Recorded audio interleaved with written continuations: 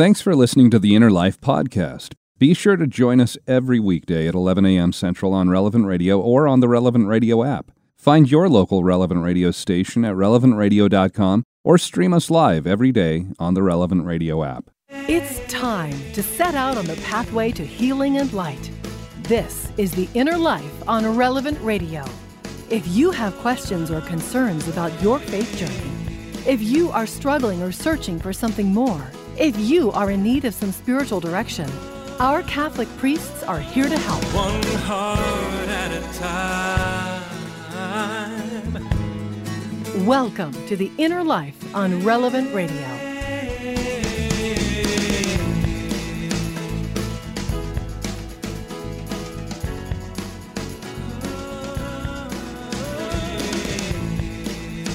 Hello, welcome to The Inner Life here on this Monday of the fourth week of Easter. I hope you had a nice weekend, and glad you're back with us here on Relevant Radio. After last week, our pledge drive, I want to say thank you to so many of you, almost 16,000 people who donated last week during our pledge drive, and our goal was 3 million. We exceeded that by a little bit, about 3.17 million that came in last week, and so that helps continue Relevant Radio on the air. It helps continue, growth and the ability to do what we're doing here every day. And so I can't say it enough. Thank you for your support and for being a part of what is happening here at Relevant Radio.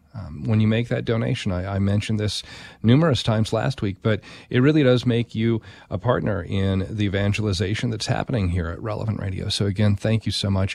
I'm Josh Raymond, and glad to have you here for this hour of spiritual direction that we set aside daily here on Relevant Radio and the Relevant Radio app.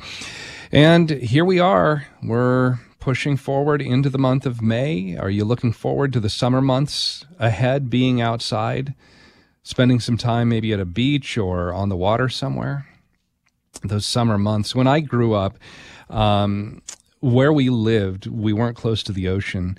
And so if we went any place water-related, not counting, of course, swimming pools in our neighborhood, but my friends and I, we mainly went swimming in rivers and lakes that were in our area. And in high school, I lived in a city that's right on the Snake River. And the Snake, it makes up a good portion of that border between Oregon and Idaho. And it flows north and continues the border of Idaho against Washington. And a little bit up that border, then it turns west and heads out in southern Washington, eventually flowing into the Columbia River. And there in Washington, along the Snake River, about 25 miles west of that border of Idaho, there's a spot that's popular for high school and college kids to go and jump into the river. It's a place called Granite Rock. And that name, it tells you exactly what it is. It's just this large granite formation that sits between the highway and the river. And the side of Granite Rock that faces the highway, it regularly has kids that are out there rock climbing. A lot of college students from Washington State University, they'll go there and do that. The side that faces the river, it has a cliff that's maybe about 40 feet above the water. And this is where my friends and I would go. We would drive out many days throughout the summer months. We'd spend a few hours out there just jumping off that cliff into the river. And you'd have your swim trunks on, girls would be in a bathing suit, but you'd also wear an old pair of tennis shoes, something that you didn't care if they got wet, but, they'd protect your feet because every time you jumped in, well, then you had to climb back up this granite structure and get back up to the cliff. Now, the first time I went out there to Granite Rock, I was 16. Just had my driver's license. It was summer, and my friend Dan and I, we'd heard about it. We decided to drive and check it out. And when we pulled over to the small parking area and started to walk over to Granite Rock from where we were standing there down by the river, looking up at that cliff, it didn't seem very high at all. It was this little jump. Yeah, you fall a little bit, but didn't look bad at all. Other teens were already out there jumping off into the river. But as we walked up to the top, we got up there, walked over to the edge of that cliff, all of a sudden, it seemed so much higher up now. And so then we would take a few steps back, and then we'd talk for a minute, walk back out, look over the edge there, walk back from the edge. And we did this again and again, and we were trying to get up the nerve, trying to muster whatever courage we had that, we wanted to jump off the edge into the river waiting below. Dan and I think we took so long trying to just find that bravery that we needed to make that first jump. I think we sat out there just on top of granite rock for at least an hour and a half without ever jumping.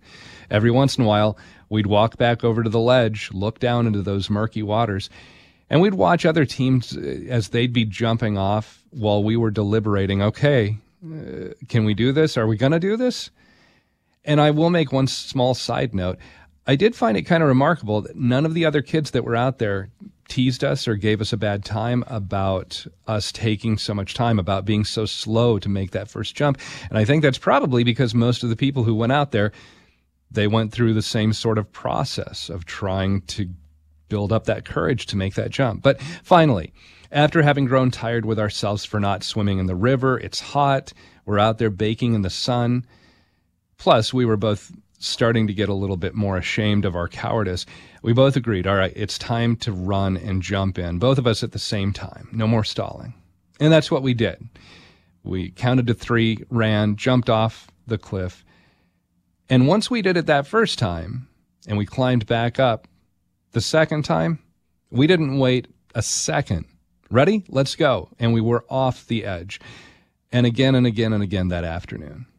And that cliff that had seemed so daunting, that we were looking over, thinking, this is a scary jump. Now all of a sudden it was no longer anything to fear or worry about.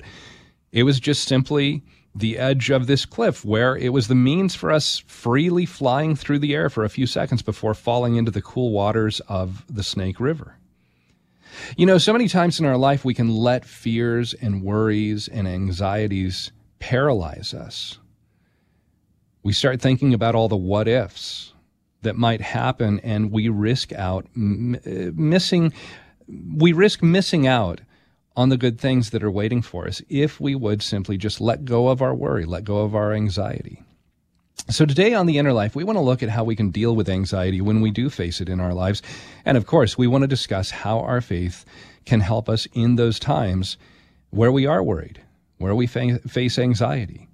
Our spiritual director today on The Inner Life, I'm glad to welcome back once again Father Rob Kroll here. And Father Rob is a Jesuit priest. He's the director of spiritual formation at St. Francis de Sales Seminary in Milwaukee. Father Rob, welcome back to The Inner Life. And it's still Easter, so I'm going to say Happy Easter to you, Father. Yes, and same to you and to all of our listeners. It's good to be with you today. It's great that the Church in her wisdom gives us such a long Easter season, because we need to have sufficient time to meditate on and to try to live more deeply into this fundamental reality of the resurrection. So happy Easter to you as well. Thanks, Father. So anxiety, worry, stress. As we look at this today, we're going to look at Scripture here in a moment, but maybe we can just talk about what anxiety is at just kind of a base level, a base understanding. Can you help us understand what it is and maybe what it isn't, what might get associated with anxiety, but maybe that really doesn't fall into that category? Sure. Well, I think it's important to distinguish, first of all, between kind of what I might call run-of-the-mill anxiety, which we all experience at various times in our life, from an actual mental disorder that might be diagnosed and have to be treated with psychotherapy and maybe medication and so forth. So, let's just begin with kind of what we would just call ordinary anxiety, which again, all of us deal with, I think, at various times in our life. And typically, when we talk about anxiety, we're talking about some kind of worry about a future threat.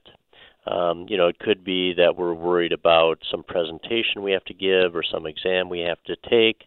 But it has to do with something in the future that hasn't happened yet, but is causing us to feel nervous and anxious. And, I think all of us have experienced that, at various times. And And it's interesting, Josh, that we're talking about this today, because just over the weekend, I saw in a recent Wall Street Journal, there was it's called the Saturday Essay, so I guess it was on Saturday. There was a reflection by somebody who is a clinical psychologist and a neuroscience researcher.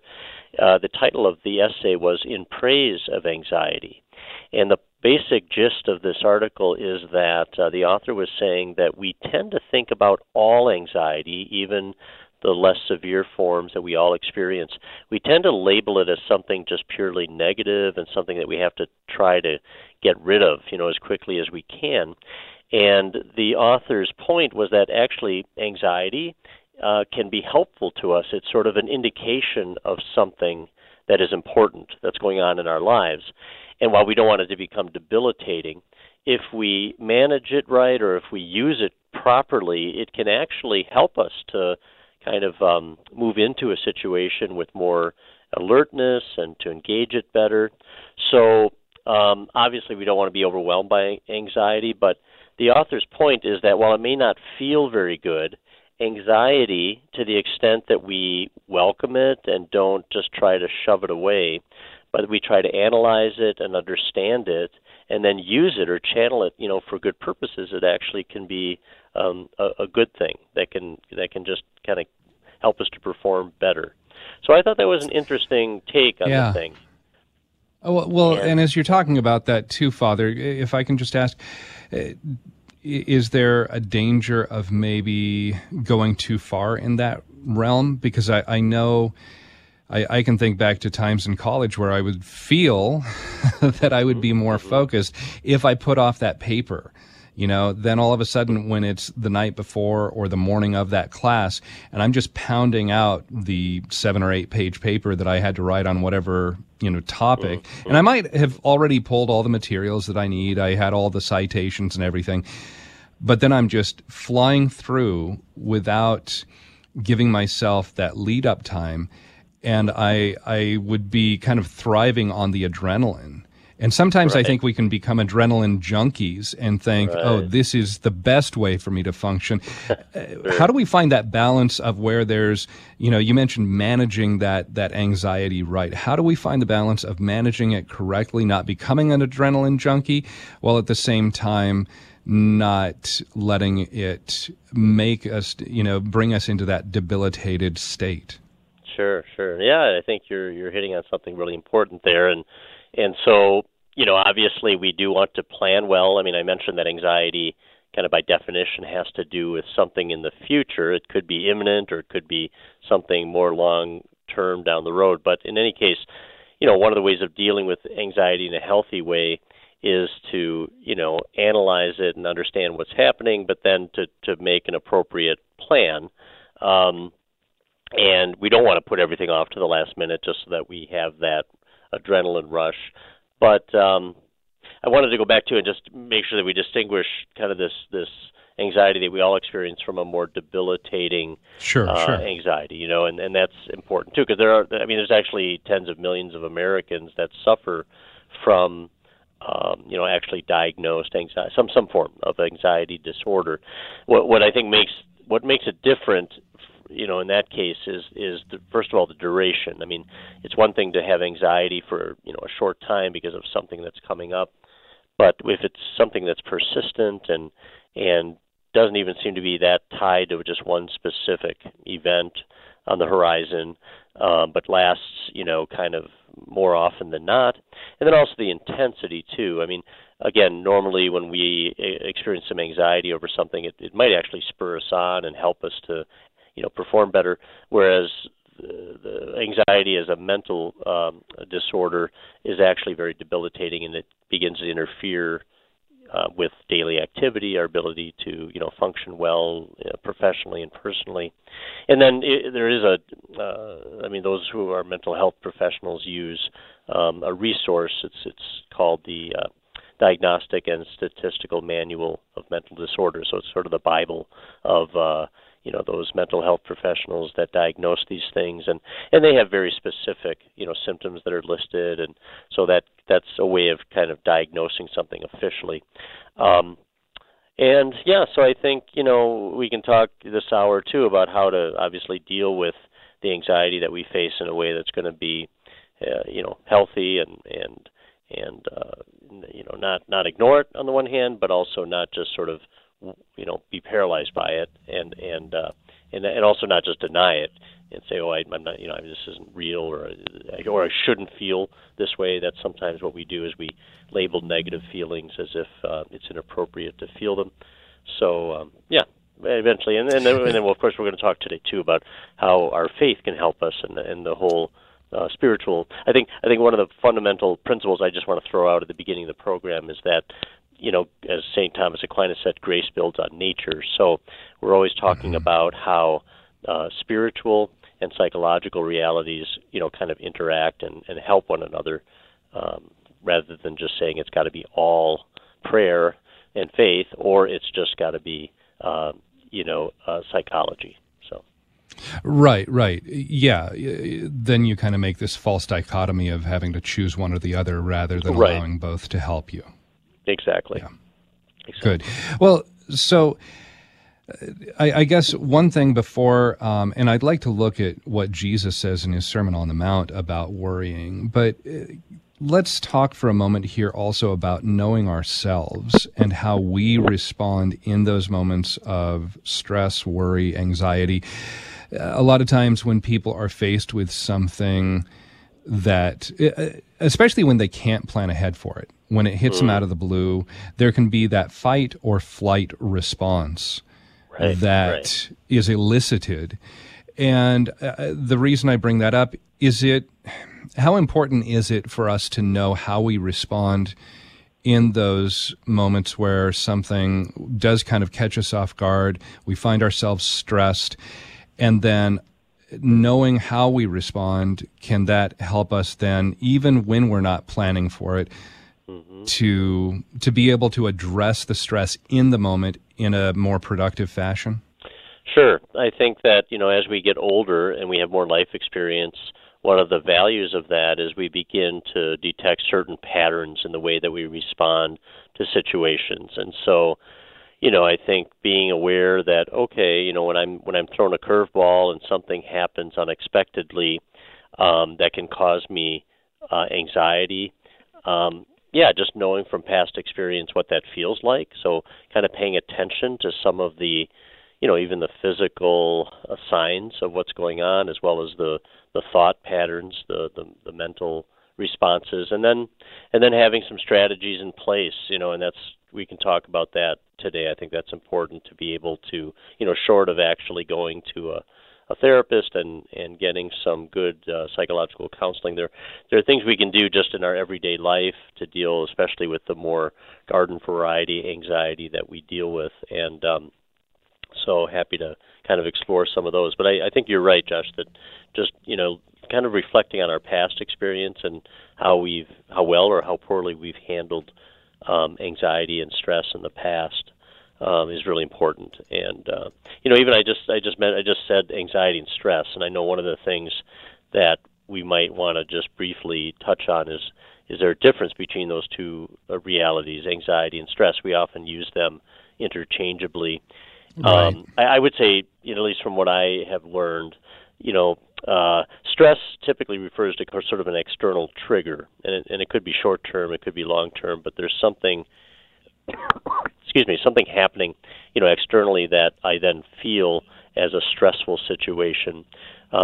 Anxiety tends to be more, a sense of worry or dread, and even without a specific stressor being present, we can still feel that. It can be sort of this vague, persistent sense of something is fearful here, or something is causing me anxiety. So, I mean, they're certainly related, and maybe in everyday speech we tend to use them interchangeably. But there's a little bit of a difference, I think, when we start unpacking them. So just to kind of follow up on that, anxiety, you would look at more the internalization of what the stress might bring, or things that we are looking at ahead in the future, whatever that might be. Yeah. It's the internalization, where the stress could be something that is outside of us, but it requires us to react in some fashion. Yeah, I think that's a good distinction. I mean, we could talk about like an actual stressor. There's a stressor. There's something external to me that is causing me to feel stress. And stress might just be kind of, again, like a certain pressure, a certain feeling like, in the pit of my stomach, there's something uneasy going on. Anxiety, I think, is often a more it can be very related to something very specific, and it can be short term. But I think also, a lot of people that deal with anxiety feel it as sort of a persistent, excessive worry. And again, it could be triggered by something specific, but sometimes it's more just a vague and general pervasive feeling. So, yeah. Talking with Father Rob Kroll today here on The Inner Life. He's a Jesuit priest, and he's the director of spiritual formation at St. Francis de Sales Seminary in Milwaukee. Also has a degree in clinical psychology. And talking today about anxiety. What has helped you to be able to move past the worries or the stress that you encounter in your life? And how is your prayer life, or frequenting the sacraments of confession, reception of the Eucharist, how has that helped you? How has it allowed you to let go of some of those different anxieties that you've faced? Or maybe you're dealing with some difficult anxiety right now and you'd like some advice. You can call in and join the program here at 888-914-9149.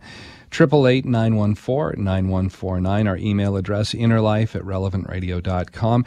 And we're going to talk about what Jesus says regarding worry coming up next here on The Inner Life. You're listening to Relevant Radio and the Relevant Radio app. We receive over 1 million prayer requests every year, thanks in part to the Catholic Order of Foresters studio line, helping us stay connected to your intentions. Learn how our sponsor can support your family with life insurance at relevantradio.com/Forester, an Illinois life insurance society not available in all states.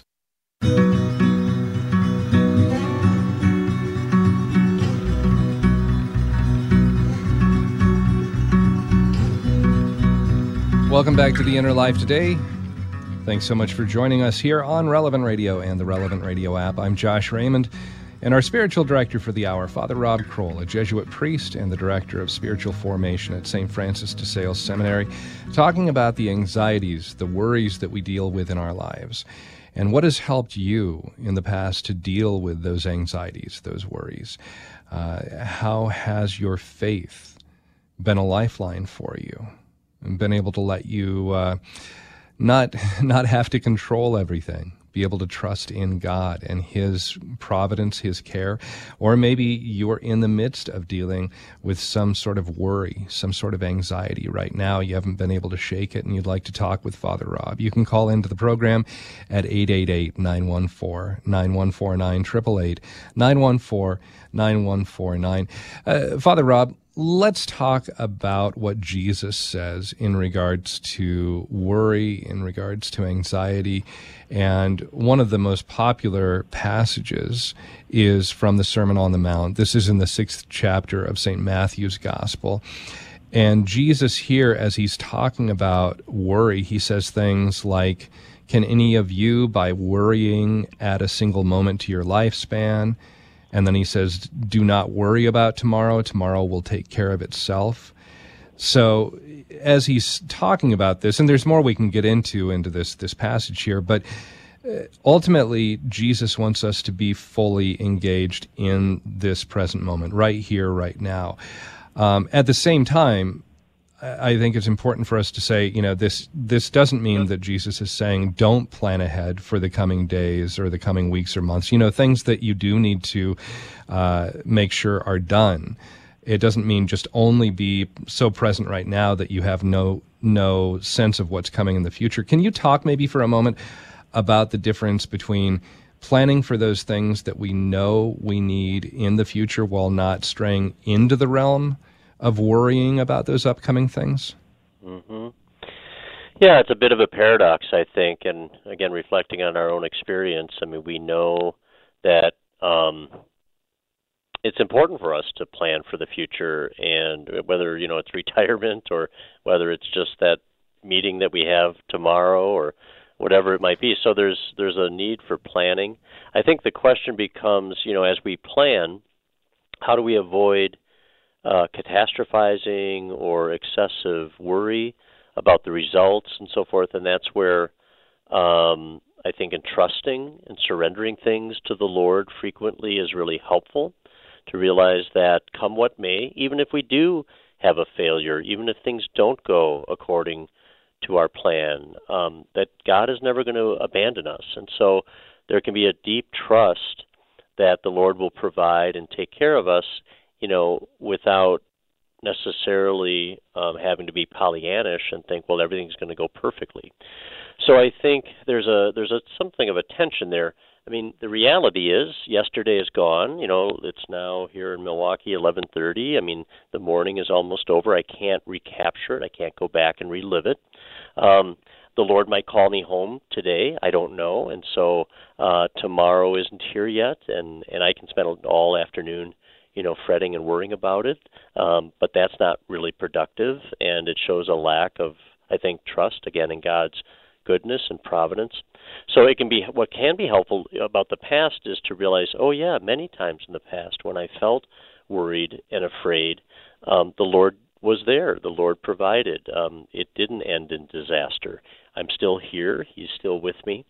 So we can draw lessons from the past that are going to help us in the present moment to live it more peacefully and more trustingly. And then we can just keep surrendering, the rest of our day and tomorrow and next week. Just keep surrendering it to the Lord with great confidence and trust. So anyway, it's not easy, but I think the Lord certainly gives us the help that we need. And you mentioned before the break things like, the sacraments and prayer, and I certainly think all the spiritual resources, the treasures of our faith, are so helpful to us when we want to live without excessive anxiety and fear, because, my goodness, I mean, to think about what's really happening each time we receive the Eucharist, each time our sins are destroyed in the confessional. I mean, these are awesome realities, and this life, a lot of the Psalms and other parts in Scripture, it reminds us that this life is pretty short. Our pilgrimage on earth is pretty short. It is filled with a lot of hardship, but we're on our way to a glorious, beautiful, and loving heavenly destiny. So that's maybe another thing we might keep in mind as we're dealing with present anxiety is not to be worried about the future, but to say my future, as the expression goes, my future is very bright because I'm going to be living in this glorious eternal light of the Trinity with all the saints. Like if we can keep our focus on what's real and what awaits us, that can help calm us in the present. That also ties in with what Jesus says there in this passage in Matthew 6, where he says, don't worry about the things that you need. He says, don't worry and say, what are we to eat, or what are we to drink, or what are we to wear? He says, all these things the pagans seek, your heavenly Father knows that you need them all, but seek first the kingdom of God and his righteousness, and all these other things will be given to you besides. I like the idea of looking back at those moments where God has provided for us and saying, okay, he's taken care of those things so far. I think we're very, very quick to forget, though, Father. We get in the moment and we say, well, yeah, God took care of that, but this is different. This is right now, and things don't look good. Any advice you might give on how, when we've got that short-term memory, when we're faced with something that is kind of a new circumstance, how we can kind of bolster that trust, how we can grow in trust of our Lord and not give into those doubts, those worries? Sure. No, there's a number of things I think that can be helpful for us. I mean, first of all, I think it's important for us just to recognize the fact that we are anxious and not to be too critical on ourselves or berate ourselves because of those feelings, that actually anxiety is a common, ordinary, normal human experience. And in some situations, it's the right response. And so I think by kind of normalizing it rather than labeling it as, again, not something as a Christian or as a Catholic, I should never feel this way. If I really trusted God, I'd never feel anxiety. Well, no. I mean, think about Jesus in the garden, sweating blood. Anxiety is part of human life, and so I think just recognizing it and then trying to understand what's going on, like actually bringing some clear reasoning into it, because by nature, anxiety tends to be something that leads us to catastrophize and it becomes kind of irrational. We take something that may be real, some kind of a fear or a concern, and we blow it way out of proportion. So I think trying to really sit down and calmly think about it clearly, but also to reach out to the Lord, first of all, to reach out in prayer and just tell the Lord what's on my heart, what I'm experiencing, and invite the Holy Spirit to bring His calm, His peace, His confidence. I think that's huge. But I also think not isolating ourselves, at least in my own life. I think about past experiences of anxiety. I tend to want to just kind of hunker down and stay alone and try to deal with it on my own. And I think a huge help is talking about the anxiety I'm feeling with somebody else, with some trusted friend, along with the Lord, of course, too, and our Blessed Mother and the saints. But reach out to another human being that I can just articulate this to, and then listen to them kind of bring some healthy perspective to it and reassure us that they're right there with us too. They can pray with us. They can pray for us. We can go back to them if we are still struggling. So that's huge. I think another technique is just to kind of just in a healthy way now. I don't mean to like deny that we're feeling anxiety, but to try to distract ourselves in a good way. Just like getting up from wherever we are, if we're sitting at our desk, experiencing kind of anxiety, or we're in our bedroom and we can't sleep at night and we're just tossing and turning. We'll get up and go somewhere else, do something else. Maybe step out of your office and go outside for a few minutes, enjoy a beautiful spring day. So just kind of distracting ourselves. One technique I heard once, it was called the 3-3-3 rule. So first of all, like if I'm in my office where I am right now on this program and I'm feeling a lot of anxiety, I might name 3 objects in my office, the plant, the lamp, and the bookshelf. And then I might name 3 sounds that I hear, the bird outside or somebody talking down the hall. And then I might move 3 body parts, just kind of stretch my arms out, maybe rotate my ankles, and just my point being, like, just let ourselves kind of bring ourselves back to the present moment by focusing on something right here and now and getting out of my head and out of this, mushrooming mindset about the future. I think when we also look at our anxieties, we realize, usually the thing we're worried about, it may be a real worry, but it's not huge. We can manage it. It's like putting it in its right proportion, I think, is a big part of it as well. So those are just some things, that people might try. Well, so one of the phrases you use there is giving ourselves a healthy perspective, and you mentioned that in regards to speaking with others, getting a friend or a family member or somebody who can give us that healthy perspective if we're kind of, we can't see the forest for the trees. We're so caught up in this. But I was also thinking, as you were saying that, so much of anxiety, at least in my own experience, any of the anxiety that I have had, it all deals with pessimistic outlook. Yeah. And kind of in the same way that you're talking about, just being able to, in that 3-3-3 rule, get ourselves kind of pulled out of that mire for just a moment.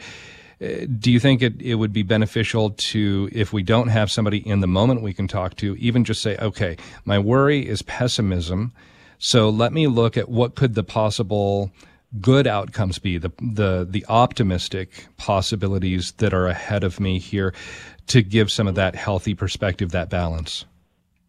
Totally, Josh. I think that's a really, really good suggestion, to kind of imagine the positive outcomes and the good that can result.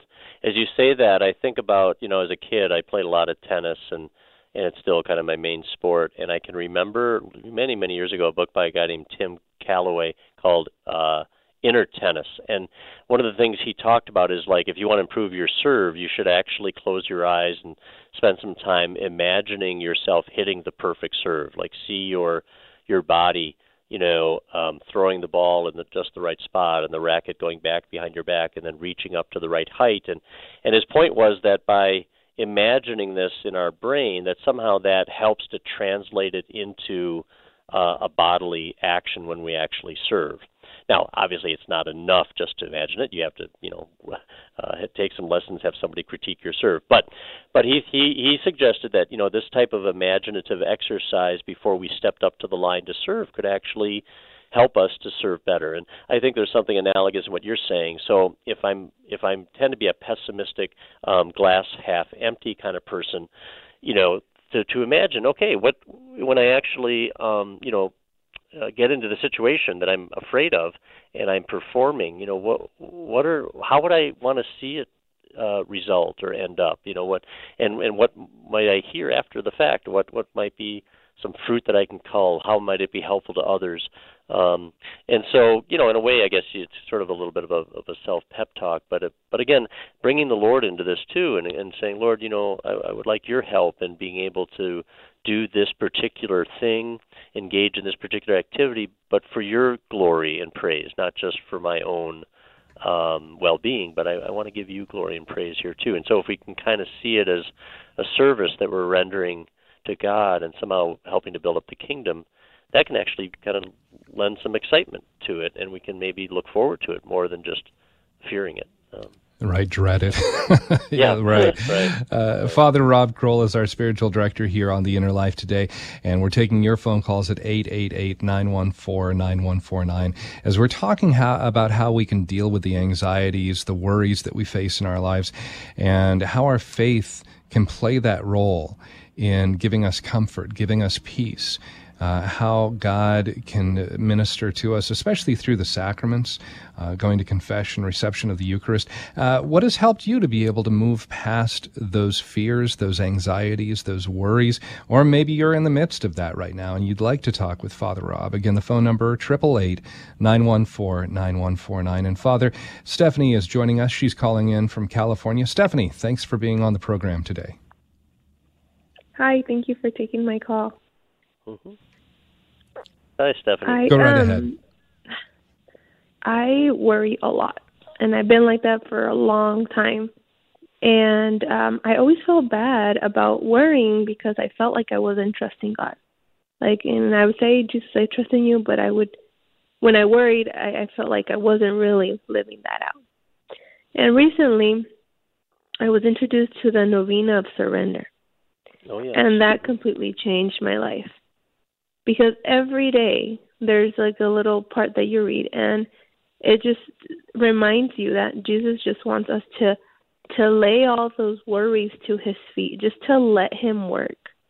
And I think it was day 3, there was an analogy about when people are sick and they go to the doctor.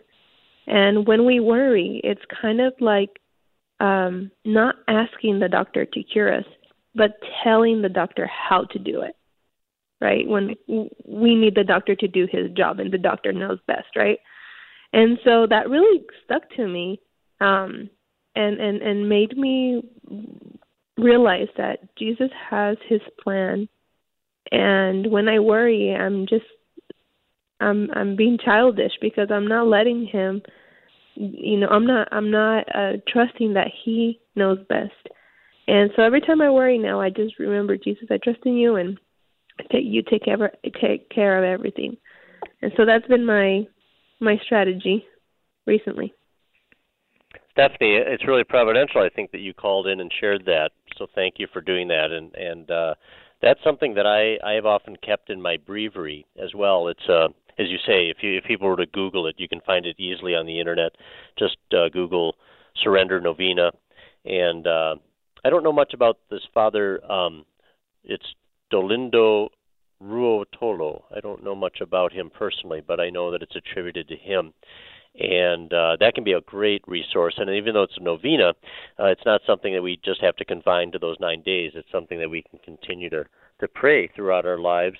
And so I encourage our listeners to access that and maybe download a PDF of it and just pray it. I think that's great. And that's one prayer. There's many that we could point to. I mean, there's the Scripture itself. We've been looking at the passage that comes from the Sermon on the Mount. I think about a wonderful prayer for peace that the patron of the seminary where I work wrote, Francis de Sales. And so maybe to again to Google sort of prayers for peace, Catholic prayers for peace, you might find one or another that speaks to you more clearly and more directly. But certainly other people's words, the prayers of the saints can be really helpful to us, because especially when we are feeling anxious, by definition, kind of our thought process gets tangled up, and we can't always think very clearly. So reaching out for someone else's words can really bring calm to us. So thanks for sharing that, Stephanie. Yeah, glad to have you as part of the program today, Stephanie.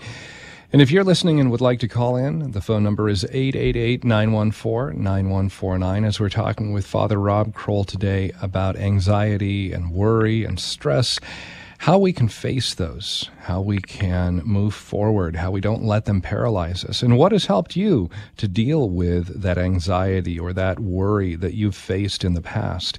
How has your faith been a guide for you? How have you been able to grow in your trust of God's care? How have you been able to find peace in those moments of worry and anxiety? Or maybe you're not finding that peace.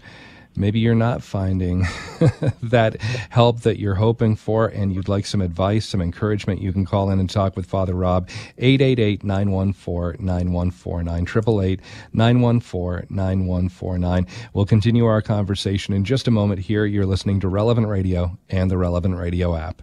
This hour sponsored by Ave Maria Mutual Funds, where financial goals are aligned with pro-life values and fund decisions are based on investment fundamentals designed to preserve and grow wealth without violating moral beliefs.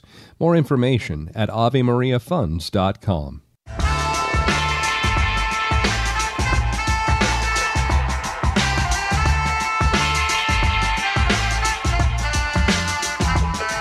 What has helped you in dealing with the different worries and anxieties that you've faced in your life? How has your faith helped you to be able to face those moments, not let the fear paralyze you?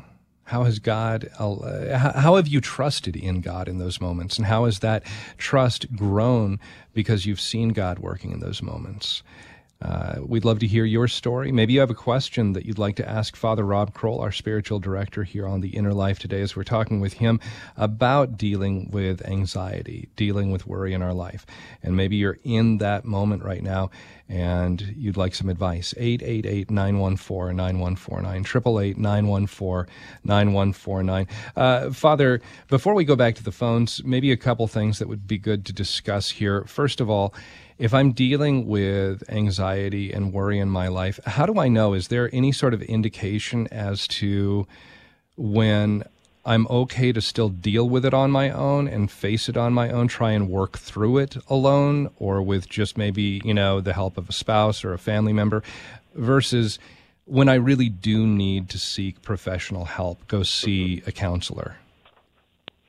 Yeah, and I think I'm glad we're coming back to this topic, Josh, because one of the kind of risks in talking about anxiety or depression or any other kind of difficult emotion is that we tend to think it's illegitimate, first of all, to feel it, and then we also might be suggesting that everybody, if they just pray enough and read the right book or something, that they should be able to handle it on their own. And there are really important signs when it's time to say, okay, I need to go get diagnosed, have somebody who can help me understand what's happening and put a name to this, and then also offer me some support through counseling and, if necessary, some medication. And, fortunately, praise God that we have developed some really good medications, and people find them very helpful. So, I think again, I'd go back to sort of the general rule of the persistency of these symptoms. It's one thing to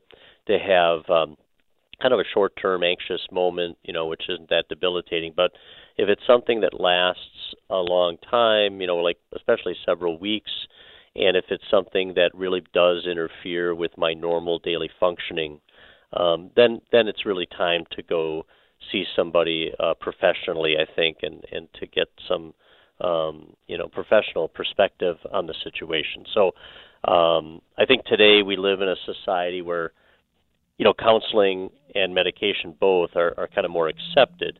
Now, we can go to the other extreme, and, there are people who might, overdo medications, or who might be in therapy, much longer than they need to. But I think the good news is it's not so much stigmatized anymore. And so very often people who, for example, are experiencing, let's say, a panic attack situation, or some kind of really more severe anxiety, they find within 8 or 10 sessions, that they're really helped. It just helps them to get all of this out into the light. They receive some really good coaching on techniques, some of the things that we've talked about even in this hour that can be helpful in dealing with anxiety. So, I think, again, kind of keeping things in their proper perspective, and not making a mountain out of a molehill. But there's also, I wanted to mention, we talked at the break about maybe mentioning some Catholic resources, and I just wanted to mention some authors that I thought might be helpful to our listeners.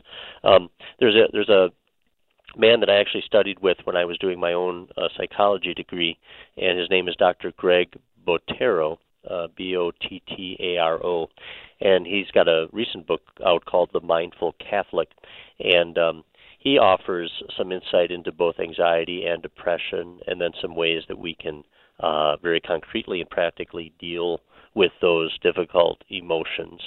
And then Dr. Gregory, I think it's Popcak, Popchak. Popchak, yes. Or Popchak, yeah. He's a popular, I know I've seen him over the years. He's a popular author, and he's got a relatively recent book out called Unworried, A Life Without Anxiety. So I thought I'd mention those two resources because they're pretty recent, and by authors that I think are quite reputable. We haven't really talked in the program about depression, but that's obviously a related reality for people too. Absolutely. And I think there's some really good things. There's a book called The Catholic Guide to Depression by a man named Aaron Kheriaty, I think is how you pronounce it. But and then Sister Catherine Hermes, Hermes, has a book called Surviving Depression. So if a person listening is dealing more with a depressive mood, then those resources might be helpful as well. But again, we all experience at times periods of kind of sadness, or where we feel kind of blue. But if you're somebody that has kind of a depressed mood frequently, and it lasts a long time, and it again begins to make living daily life kind of difficult, then it's time to go see somebody professionally, I think. So, Father, we're down to just the last couple of minutes here, but we've got a number of different people calling in. If I could kind of synthesize all of the different calls into what they're asking, it really comes down to, I've got this situation I'm facing. Things don't seem to change. They don't seem to be working out. I'm praying, but I still have the stress and the anxiety. How do I deal with that? How do I press forward when nothing seems to be working out? Yeah, that's a tough one. I mean, it may be that in God's providence, this difficult emotion and experience is allowed for a time, maybe precisely to increase our prayer and to deepen our trust. So there's no easy fix for that, but I would say, like going back to what we were just saying, if prayer alone isn't sufficient or doesn't seem to be helping, by all means keep praying, but also maybe you need to think about going further and doing things like we've suggested, talking this out with, maybe beginning with a trusted friend, but also, if necessary, seeking some professional help. And then perhaps it is a situation where some medication might be warranted just to help kind of stabilize the situation. But yeah, that's one of the harder things that we face, I think, in life, when we feel like our prayer alone, our spiritual practices aren't, resolving the situation. And again, it's not that that's unimportant. It's just that maybe we need to look at a whole palette or panoply of remedies, that the Lord is holding out to us, and so we might have to try some other things we haven't done yet. So.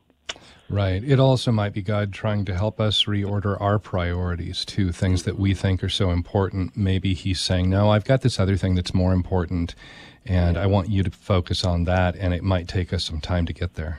Yeah, that's a good insight as well. That's true. Yep. Father, we're down to our last about 40 seconds here. A lot of people that are hurting, that are calling or writing in. Could you offer a blessing for all of our listeners as we conclude today? Of course. In the name of the Father, and the Son, and the Holy Spirit, amen. So, Heavenly Father, Jesus, our Good Shepherd, Holy Spirit, we just ask you to be with each of us today, especially in any anxieties or fears or worries that we have in our heart today. We confide it all to you, and we ask that you give us the grace necessary to trust you more deeply, to surrender all of our lives into your hands. And so may the blessing of Almighty God, the Father, the Son, and the Holy Spirit come down upon all of our listeners and remain with them forever. Amen. Amen. Father Rob Kroll, thank you so much for joining us here on the program today. If you're listening and you missed the first part of the hour, go back, catch the podcast. It'll be posted here shortly at relevantradio.com or on the Relevant Radio app. Big thank you to Nick Sentovich and to Thomas Engesser for their help in producing the program today. Tomorrow, we're going to be talking about co-redemption, how we participate in God and His love in redeeming the world. Join us tomorrow.